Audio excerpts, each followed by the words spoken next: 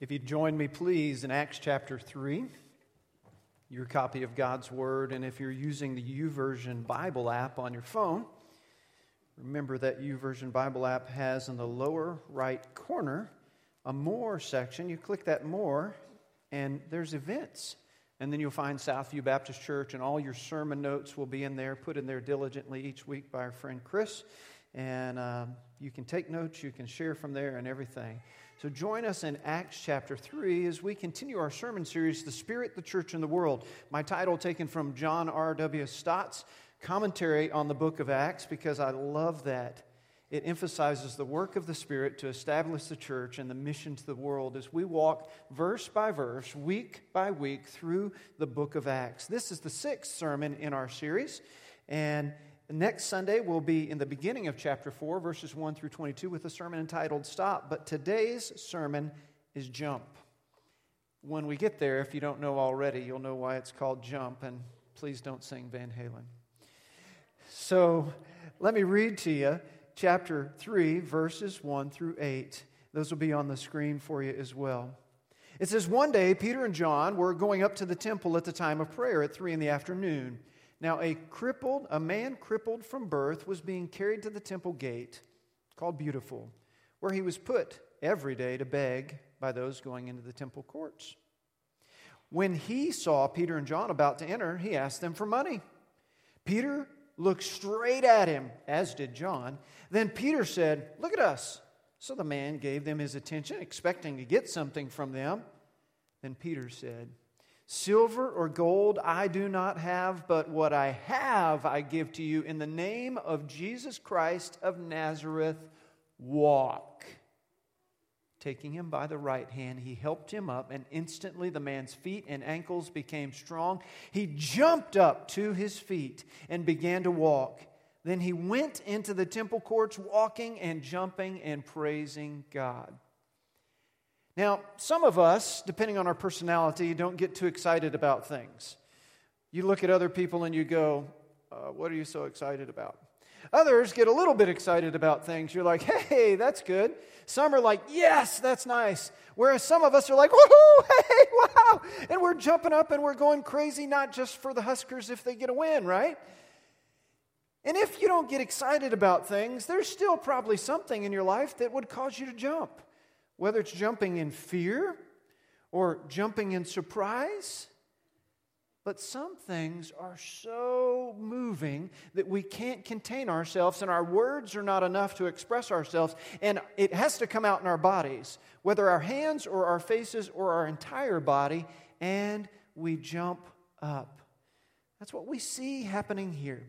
Now, before we dig further into the Scripture, let's look back at our Scripture memory verse for the month, and that'll be on your screen for you, and that's from this sermon today, Acts 3:19. Let's say it together.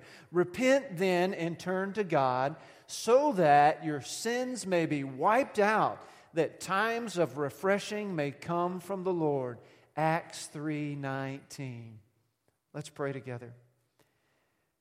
God our Father, we read the beginning of this passage today. This man, miraculously healed, jumps up to his feet, praising you all around the temple courts. And we can only imagine what's to come. We remember last week's sermon where you brought the Holy Spirit to the gathered believers. And there was the sound, and there were the tongues of fire, and there were folks speaking in tongues. And that miraculous display of power drew an audience for Peter to preach. And when he preached the gospel of Jesus and salvation for all who will repent and follow him, 3,000 were added to their church that day. And so here we are with another story before us where a miraculous event has happened, and we can only imagine what is to come in the verses that follow here in Acts 3. We ask, God, that by your power, that you'd speak to us today. That we would hear what you'd have us to hear. That we would obey what you'd have us to obey. And we would become who you've called us to become. And just as this man born lame was healed, we might be healed as well. We pray this in the name of Jesus, our Lord and Savior. And everyone says, amen. Thank you. Your first point on your outline this morning is that a crippled man jumps up. A crippled man jumps up. Peter and John are on their way to the temple for afternoon prayers. Well, why would they be doing that? Keep in mind that the believers at this point, the church, even though it numbered over 3,000, because at the end of Acts chapter 2, the Lord was still adding to their number daily, so they're 3,000 plus at this point in time. These were Jewish believers. So they're coming from their Judaic background and their rituals and their sacrifices and those sort of things, but they had, if you will, added Jesus as the fulfillment of all Judaism, and it's the Messiah, and they identified him that way, though not all Jews did then, and not all Jews do even today. And so they were going to keep prayers, the afternoon prayers, about 3 in the afternoon, that they would as good, obedient Jewish people. And as was the custom, and so often would be in those days and time, somebody with some sort of ailment or illness was in a place where folks would be these days. Think about it even today. Someone down on their luck, where do they sit or stand? Downtown, where folks are going to walk by. On the corner, going out of the grocery store or Walmart, so that you might give them a donation if you'd like to. Not unlike today was then in verse 2. The man crippled from birth. Now, please know that I don't mean to offend anybody by using the term crippled, or what I'll refer to him throughout the rest of the sermon as the man born lame, or the lame man. It's not derogatory, it's descriptive. We might say today is disabled, but herein most often referred to as lame, and that's how we'll refer to him. But you notice that it was from birth. So whether it was some sort of birth defect or something happened in birth. So you'd have to imagine, just to think about his life, that from the time he was little, he couldn't use his legs. So his legs are not the size your legs are. His legs don't do anything except slow him down and keep him from going places and make his life difficult, where he had to have friends or somebody he hired, Uber, to take him to the temple courts every day where he might beg for money to support himself. What kind of life or existence would that be? How difficult would that be? So when he sees Peter and John, he did what he did to everybody else, or anybody who would make eye contact with him, right? He asked them for some money. Now Peter says to him, "Look at me." In other words, look straight at me. And the man did. And so he gave them his attention, it says in verse 5. And then verse 6, what does Peter say? "I don't have silver and gold to give to you, but what I have I give to you. In the name of Jesus of Nazareth, walk." And then verse 7, taking him by his right hand, he helped him up. One commentator put it this way: this was not a hand of doubt or disbelief that Peter reached out to him. This was a hand of faith. Peter knew that in the name of Jesus, this man would be healed, and this man's feet and legs would work when he lifted him up, and sure enough, they did. And the man did not get up like a wobbly baby calf, but his legs were immediately made whole. So much so that he could walk, that he could run, that he could jump. Can you imagine his mind and everybody that knew him looking at him? The hand that Peter reached down to him was a hand of faith, a hand of healing, but also a hand of acceptance and a hand of welcome. We'll talk more about that in a minute. But it's the same today. We know people, and we may be a person, that although we do not have a physical disability, there's something that's happened in our spirit. There's something that's happened in our mind. The way that someone has mistreated us or sinned against us, even repeatedly, habitually, even for decades, that we are broken and sick on the inside. And that sin that we've allowed to come into our lives has taken over our lives. And we, too, need healing in the name of Jesus. We need to be set free. And it's just, will we, with the hand of faith, reach up as the Lord Jesus or someone in His name reaches down and extends their love to us. You notice what it says there as the passage of Scripture goes on. In verse 8, he jumped up to his feet and began to walk. Then he went into the temple courts, walking and jumping and praising God.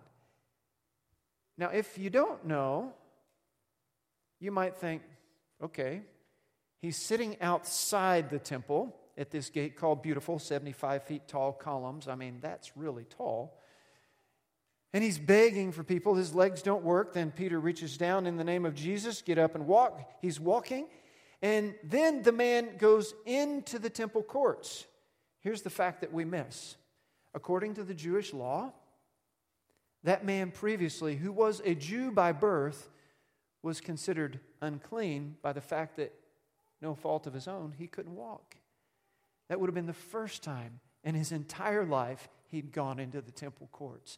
The first time in his entire life where he had been accepted or welcomed for no fault of his own, something that had happened to him. So here he is going in to praise and worship God in the place that was meant to praise and worship God, but he's not doing it through ritual. He's not doing it through sacrifice. He's doing it in a body that's fully whole and restored, unlike ever before. And he's walking and jumping, and people are taking notice.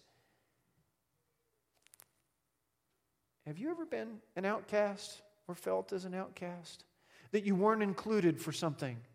The color of your skin, the place you grew up in, your socioeconomic condition, your level of education, your beliefs of some sort. This man knew all about that. And in a moment, in the name of Jesus, it was all changed. We're all welcomed in Jesus as well. That God loves you no matter who you are, no matter what you've done, no matter what's been done to you, and He accepts you and welcomes you to Himself, which leads us to our first question, is how can Jesus change a life? How can Jesus change a life? We see how Jesus, in the name of Jesus, Peter changed this man's life by the Holy Spirit causing a miracle and his legs to be made whole where he could walk and run and jump and everything like that. But even today, how can Jesus change lives to bring healing in hearts and minds? Physical healing can still happen as God intends it. How can Jesus change a life? And not just thinking about other people, what about you? What is it in your life that needs changed, healed, made whole in the name of Jesus? There's still power in the name of Jesus. God still works miracles as He intends. His sovereignty is still that absolute reign, power, and authority over all creation. So what we see here in our first point is a miraculous cure. Proof that Jesus was still a living power at work in the name, by His name, through His apostles. What we see in our second point is an amazed crowd that gathers quickly. An amazed crowd that gathers quickly. Now, this is just 3 scripture verses we haven't read previously, so let's read through them. Verse 9. When all the people saw him walking and praising God, they recognized him as the same man who used to sit begging at the temple gate called Beautiful. And they were filled with wonder and amazement at what had happened. Just as I referred to in my prayer, I errantly said 1 week ago, it was 2 weeks ago, where we saw the miracle of the coming of the Holy Spirit through the sound of the rushing wind, the tongues of fire, and the people speaking in languages they didn't know so others could hear the message of God's goodness and glorify God. Here again, we see a miraculous instance in which then, our third point we're going to get to in a minute, Peter takes advantage of to preach the gospel. And so here these folks are amazed and gather quickly. Verse 11 says, while the beggar held on to Peter and John. Now, keep in mind, it's not that his legs suddenly didn't work. He was running and jumping and telling everybody. But you imagine he was running and jumping with Peter, with John, kind of like somebody on The Price is Right, you know, when they grab Bob Barker. Well, I guess it's Drew Carey now, but Bob Barker, in my opinion, was a better host. So, you know, they're jumping up and down, and they're trying to get Bob to jump up and down with them, and he's like, hey, and he's just standing there with his mic and his perfect hair, trying not to jump up and down too much. This is probably what's happening, that this man is jumping and running, but he doesn't want Peter and John to get away from him. He doesn't know how long the miracle is going to last. He may not have heard anything about Jesus before. He doesn't want to let these guys out of his grasp, much less out of his sight. So he's holding on to them. And what does it say in the end of verse 11? All the people were astonished. It had said previously in verse 10, they were filled with wonder and amazement. But then it says in the end of verse 11, and they came running in the place called Solomon's Colonnade, this other large area on the eastern side of the temple complex, a place where many times Jesus would teach, a place where the first church had began to meet because they needed that much space. So they come here. Imagine knowing that man. Imagine or consider how you'd feel knowing that he had been healed. This was a miracle. This just didn't happen. Even in Jewish folk belief, let's say somebody was injured as an adult, they might get healed. But to imagine for them in their folk belief that he was lame from birth, his legs were shriveled up and small and they had never worked, and we always saw people carry him. He wasn't faking it, but now he's completely healed and he's got legs just like you and me that work just like ours. Oh, my.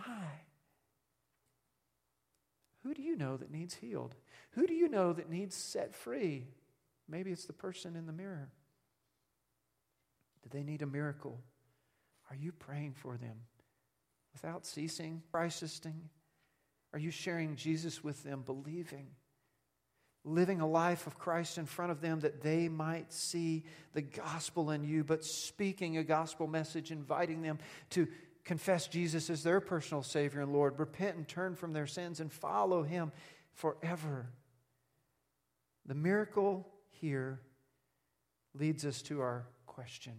That's your second question on your outline, is when do people believe a miracle? In your experience, maybe you've never witnessed a miracle. Maybe you have. You weren't there at the time, but you've heard stories of somebody that they had a body that was filled with tumors and cancer, and they're going to have surgery, and they go in, and they take one more MRI on the morning of the surgery, and then the surgeons come back with astonishment and say, I don't know what happened, but there's no more tumors there. Remember Mitch Walker, our friend that had been hit by a car on I-70 in Missouri that came to Madonna here in Lincoln. And Mitch was so beat up by that car that it hit him going at 70 or 80 miles an hour on the interstate that there was not enough bone in his left hip for them to be able to insert his hip that he might ever walk again. And people prayed for him over multiple days' time, and just before they were getting ready to say, that's it, we can't do anything anymore, they took one more MRI, and there was bone where there had not been bone 3 days before. There was a hip socket where there had not been a hip socket 3 days before. God can still do miracles in a physical sense just as He can in a spiritual sense and an emotional sense. So when do people believe a miracle? You and I know there's some folks that will never believe it. Even if we showed them the MRIs of Mitch Walker's hips, they'd go, no. Even if you showed them the MRIs of the person that had cancer, that it was gone, they'd say, no, there's got to be some other explanation. The previous one was wrong. But there are some that do. There's still miracles today. There's still lives changed because God is still God. God still loves people. God is still powerful. God still changed. God still forgives. And through Jesus, God still saves, no matter who, no matter what, no matter where. Which leads us to our third question. Our third statement, The third point on your outline is that a Christ follower preaches Jesus. Verse 12 and following. When Peter saw this, he said to them, Men of Israel, why does this surprise you? Peter's hung out with Jesus for a few years. He's seen a couple miracles. Think about that, right? Miracles, although not surprising, are a little more commonplace to him than the folks that just saw this one. He says, why do you stare at us as if by our own power or godliness we made this man walk? Verse 13. The God of Abraham, Isaac, and Jacob, the God of our fathers, has glorified His servant Jesus. Now, Peter's smart.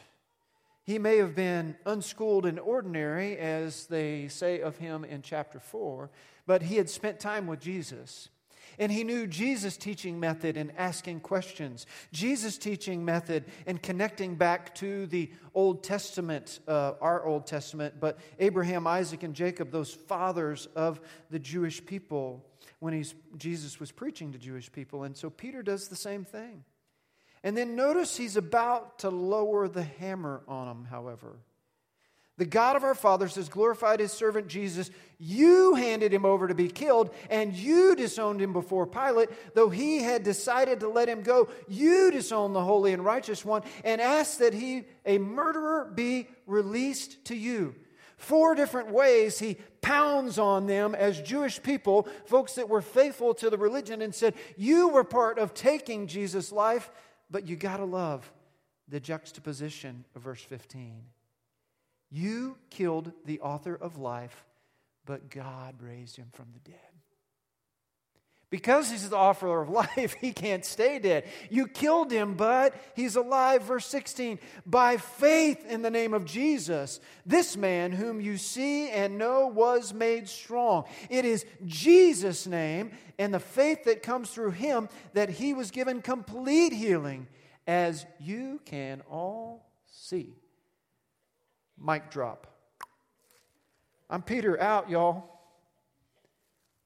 Now, Peter doesn't do the mic drop because he's got to finish preaching the gospel and lead these folks to repentance. Even though he's just lowered the hammer on them, look at what comes next, verse 17. Now, brothers, I know that you acted in ignorance, as did your leaders. There's grace. Even in the midst of pronouncement of judgment, even in the midst of hard truth, there's grace from Peter, grace from God.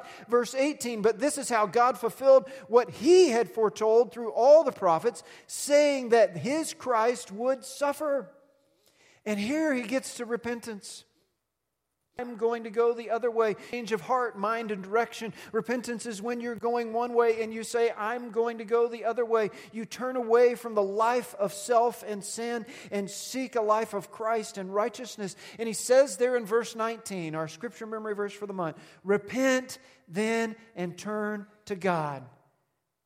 And then you get the so that. You know I love the so that. So that your sins may be wiped out, and that times of refreshing may come from the Lord. I don't know about you, I think that's a pretty good so that. That all your sins you've ever committed would be wiped out, erased as far as the east is from the west. And that times of refreshing will come. For the Jewish listener, he was hearkening back to this idea of springs of living water. They lived in a desert. That God was going to bring blessing to them that would be physical but also spiritual. And he goes on in verse 20 and he says, and that He may be sent the Christ who has appointed for you, even Jesus. He must remain in heaven until the time comes for God to restore everything as He promised long ago through His holy prophets. He's speaking of when Christ comes back to take all of us to heaven that are believers of all ages and all times. Verse 22 through 25. Now He's going to connect the dots with those that the Jewish first listeners would venerate. For Moses said, the Lord your God will raise up for you a prophet like me from among your own people. You must listen to everything He tells you. He's saying Jesus is the prophet Moses talked about. Verse 23, anyone who does not listen to Him will be completely cut off from all His people. He's saying to these Jewish people that Jesus is the Messiah. Moses, who is the chief of all men that you venerate, said that this is Jesus. Now look at verse 24. Indeed, all the prophets from Samuel on, as many as have spoken, have foretold these days. How many prophecies of Jesus in the Old Testament? Over 600, depending on how you count. All of them prophesied of Jesus to come. And Samuel on they did. Now verse 25. And you are heirs of the prophets and of the covenant God made with your fathers. Then he connects Abraham. He said to Abraham, through your offspring, all peoples on earth will be blessed. Verse 26, when God raised up His servant, He sent him first to you, Jewish people, to bless you by turning each of you from your wicked ways. Peter preaches Jesus, leads them to repentance, connects them to their history, reminds them of who they are, reminds them that the Messiah was to come, and said, Jesus is this Messiah. The miracles you've seen has been evidence that He is powerful, and His name is at work even today through my life and preaching as an apostle of His, which leads us to two concluding questions. The first one is, how was this man healed? In the name of Jesus, right? He was healed in the name of Jesus. Peter told him that. You saw that. Which would beg the question, how could you be healed? How could someone you know be healed or changed, made whole in the name of Jesus? And the second question, how can sins be forgiven? What did our verse 19, our scripture memory verse, say? It tells us to repent and turn to God. Two different ways of saying the same thing. Repent and turn to God. Stop going your way. Have you considered if there's pain in your life, brokenness in your life, that some of it may be your fault? I'm not saying all of it, maybe none of it. But the fact that you haven't asked God to change you, to heal you, or to forgive you. You haven't repented to the grudges you're holding on, the unforgiveness you're hanging on, the anger you're hanging on, and all the related weeds thereof. And even though somebody else may have done something grievous to you, that yes, you have a right to be hurt, broken, or angry, in Christ you can be set free from that. Maybe it's sins that you've committed. Maybe it's sins that you commit habitually. Something that you can't seem to get over. And it drags you down and keeps you from being everything you can imagine that God has for you. You need to repent as well. Whatever it is, this message that starts with the healing, a man born lame made whole physically, reminds us of the power of God to heal and change any of us, no matter what our need is. Let's pray together.